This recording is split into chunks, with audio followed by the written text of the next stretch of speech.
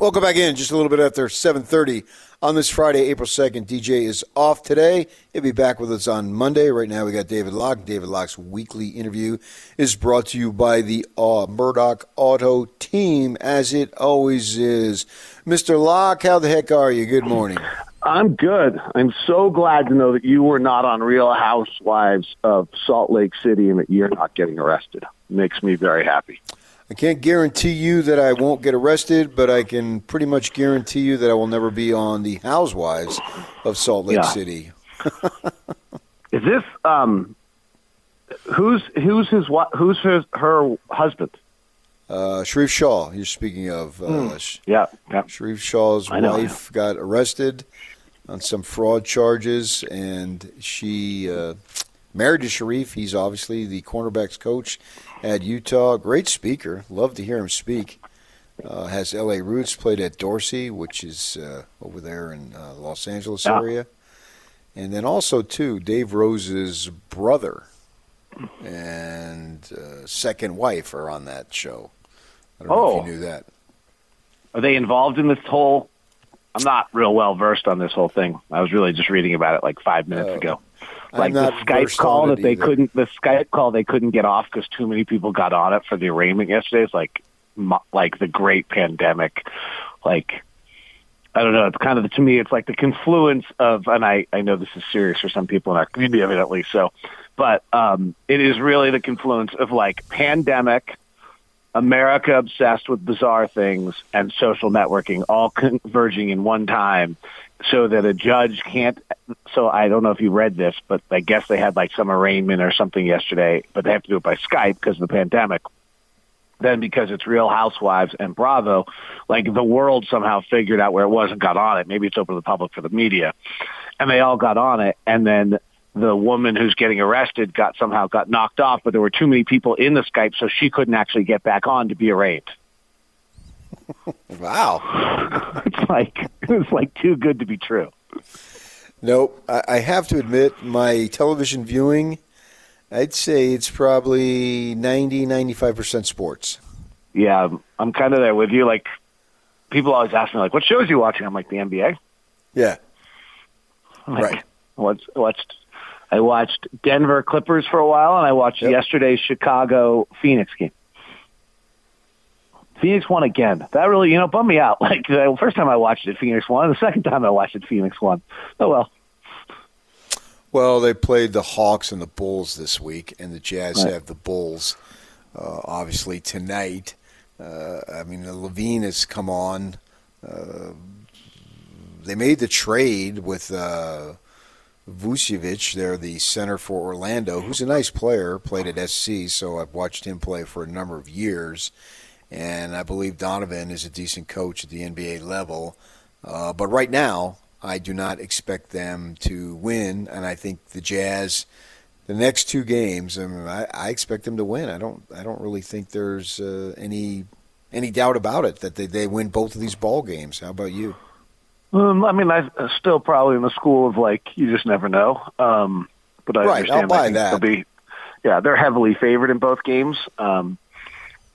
Vucevic is really a fascinating player, so. We're all watching. For those of us that are junkies, we're all watching, and you're trying to figure out, like, just a really fundamental, easy question of, like, well, does he help you win? Like, he puts up really good numbers, and he's really quite a good player, and he's hard to guard. And, I always think there's two factors when I look at an NBA player and try to evaluate him. And one is the Gordy Chiesa quote. Like, what about him makes you say, oh, beep?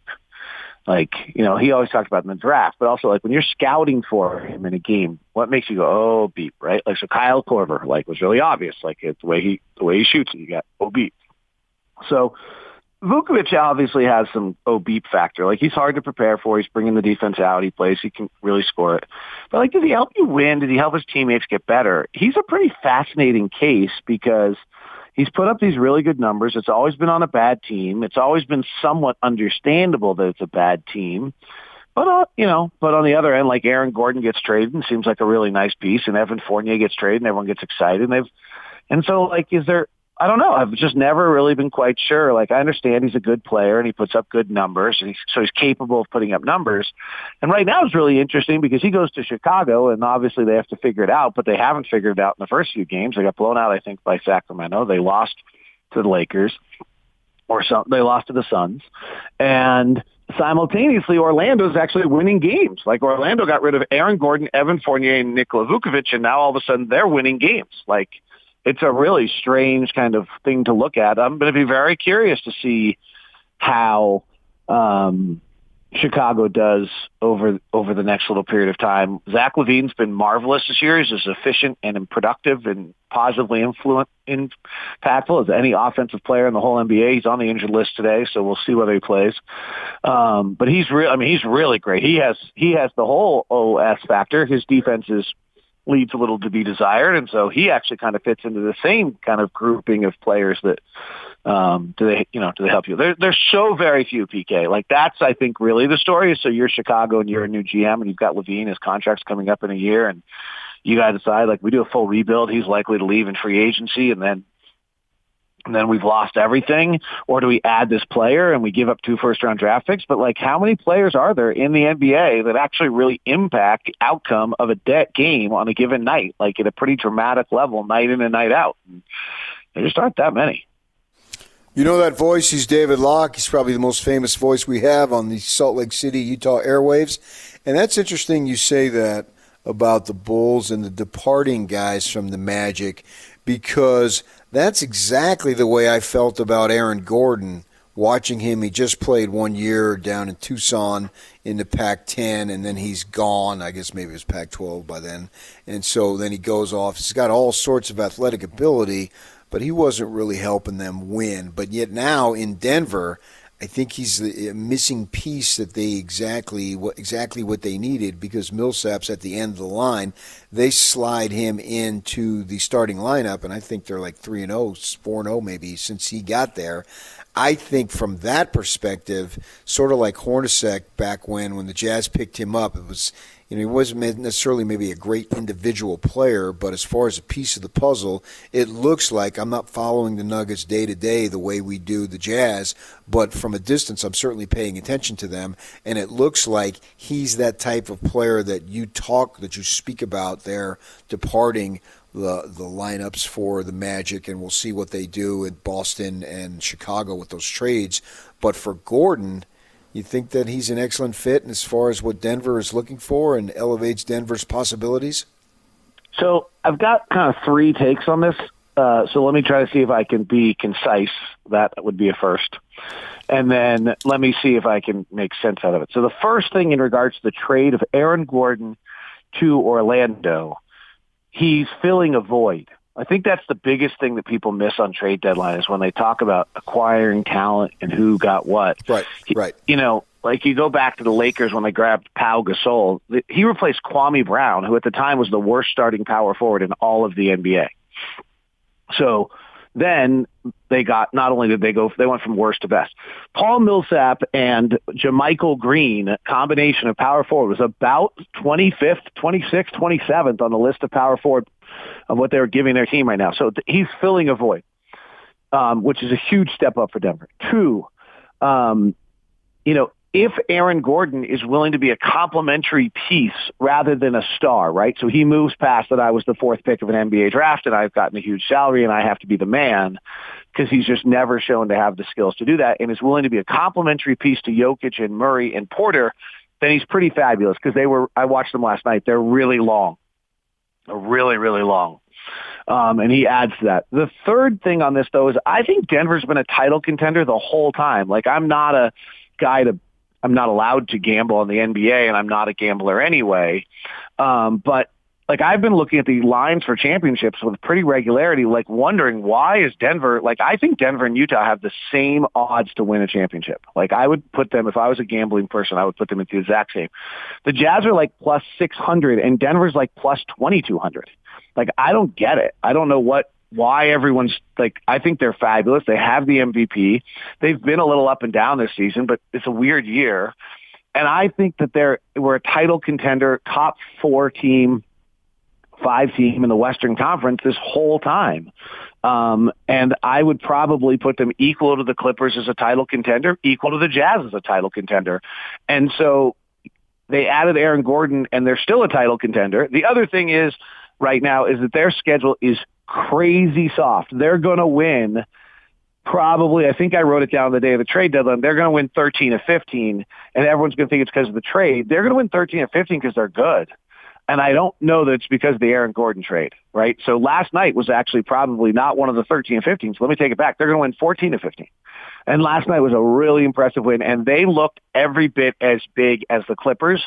And the Clippers didn't have Serge Ibaka last night, but the Clippers are mammoth, and they looked every bit as big as them. So I it's a big jump in the right direction for them. I mean, they've got Murray, who's 6'3", Barton, who's like 6'5", Porter, who's 6'11", 6'10", Aaron Gordon, who's 6'8", 6'9", and Jokic at 7 feet. That is just a big, big lineup. I mean, if you think about us, we're starting 6'1", 6'1", 6'4", 6'7", 6'6", 6'8", and 7 feet. Like we're going to be dramatically smaller than them at every position. All right, well, after 32 games, though, they're only 17 and 15. So what do you expect the odds to be at that point? I just think they're great. I mean, I think they're really, I think they're one of the elite teams in the league, and I just haven't been bothered by the way they're playing this year at all. So, Jamal Murray started the year funky. They had some injuries. Paul Millsap was clearly a void that they've now filled. Michael Porter Jr. missed the first. They had all sorts of internal issues with integrating Michael Porter onto the team. And then Michael Porter got COVID or was on the COVID protocol, but I think he actually had COVID. Then he had a hard time coming back from it. So they just went through a lot this year. I do think, I don't mean this to diminish what we're doing. What we're doing is really incredible. We're one of the 12 best regular season teams in the history of the NBA. It's amazing what we're doing. I do think that there's some level where we're going to see that regular season this year has maybe less correlation to playoffs than usual. It's just, there's a lot going on this year. So we'll see. So you've got Denver finishing maybe as high as second? I think they'll make a run at it, but I think Phoenix is probably, 1-2. I feel like in the NBA right now, and the 1-2 is set, so it's Utah or Phoenix. Phoenix got a really soft schedule coming up right here, and then at the end of April they go east and they play a 4-game stretch against, or 4 or 5 game stretch against. I think they play Philadelphia, Milwaukee, Brooklyn, New York on a 4-game stretch, and then they have in Boston. That's their 5-game East Coast road trip. If they come out of that at 3-2, they're still in play, and then they play us the next night, or maybe the Clippers and then us the next night's at home. So I think by April 1. We'll probably know, May 1, we'll know where Phoenix is. But I think that Jazz and Phoenix are 1-2. I think Clippers, Denver, Portland are 3, 4, 5. Is that right? And then the only question is whether the Dallas Mavericks can catch the Lakers for the play-in game, which I think is unlikely. But I think the Lakers end up at 6. Dallas is at 7, and then it's a combination of Memphis, Golden State, San Antonio. I keep waiting for New Orleans but for the 5th straight year, they just continue to lose. Yeah. So the situation with Donovan Mitchell is a one-shot deal, or is it going to linger? Way out of my pay grade. That's all you got to say? I mean, I don't know why he missed the game. I can put 2 and 2 together. If that's the case, that is dealing with a anxiety issue, and I don't know anything about that. That's just I can talk to you about why Donovan's gotten so good off the pick and roll and how he's playing with ease, and the game looks more comfortable to him, and how we're seeing a natural progression in the fourth year of his year, and how Mike Wells at halftime made a fascinating point to us about the amount of information he's able to take in right now from different sources and not have it impact his game. But I can't tell you a darn thing about that. So they always have Wells on the halftime thing. Is that correct? That is correct. We had Vince LaGarza for a little while, who did a great job when Wellesley was out for a little bit, but Wells has been is the halftime staple. It's really it's pretty awesome. I don't know, TV and radio are different, but I mean, on our radio broadcast, what Mike Wells gives us at halftime is pretty incredible stuff. Like for if you're a fan of the team and, you know, a junkie and really love the game and want to know what's going on, you know, I would tell you that there's 2 times in our radio broadcast you should listen every night. One is right before tip-off when Ron Boone gives the shoot-around report, and the other time is Mike Wells at halftime. Then you can go listen to Bowler and Harp and Thorough the rest of the time if you want to, because you avoid me, and that's probably good for you. But those 2 segments on our radio are really incredible because of the insight Booner has and connections he still has to know what the game plan is every night. And then Wells just gives it, like, building off of that, Wells really just gives us amazing detail of what, you know, adjustments they're making and what they're doing. It's amazing. It's great. I love it. Does he travel with the team? He does. Okay, yeah.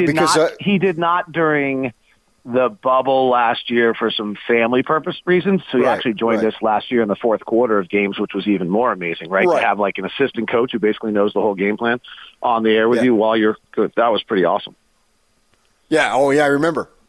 And then I've seen him. He does both on this year, so I was wondering. He's very good, yeah. And I usually try to flick over, and then Kristen interviews him. I think there at halftime. I think she's the one who does it, and so I'm always paying attention. I mean, the truth is that I just steal Kristen's questions. Nobody knows this. This is the truth. Okay. Well, we're on the same Zoom, so KK goes first. I just take her questions, and then I so. Okay, that that's makes actually sense. The truth. Yeah. I didn't realize how that worked. So yeah, we're on the same Zoom. Well, we'll hear you on the call tonight. I'm expecting 2 wins. I like next week's schedule a little bit with Dallas and Phoenix, 2 playoff teams for sure. So those will be fun. And I agree with you. Every game is its own entity, and it's not shocking that they could possibly lose. But obviously, they're heavily favored to win both of these games, and I expect them to get to that point, and then we'll roll in the next week and go from there. I mean, their focus night in and night out, it's been pretty incredible. That Memphis win was really something. Beat a team 3 times in 5 days and have all the stuff they've been through. Like, right. And the one that gets me is like I get really frustrated as the play-by-play announcer. I shouldn't, but I do. Like when I know that they're lacking focus and when they're not executing the plan and like things like that. And that was not the case that night. There was very, very few mental lapses that night. Physical lapses, sure, they made, you make a mistake and turn the ball over and drive the lane and get caught in the air and throw it back out. Those kind of things happen all the time. But, John Morant, they had a very clear game plan on him. And for the most part, they executed. He's just great. But, they had very clear things they were trying to do, and they did them well. All right. Hey, we got to go. Thanks for joining us. Appreciate it. See you, bud.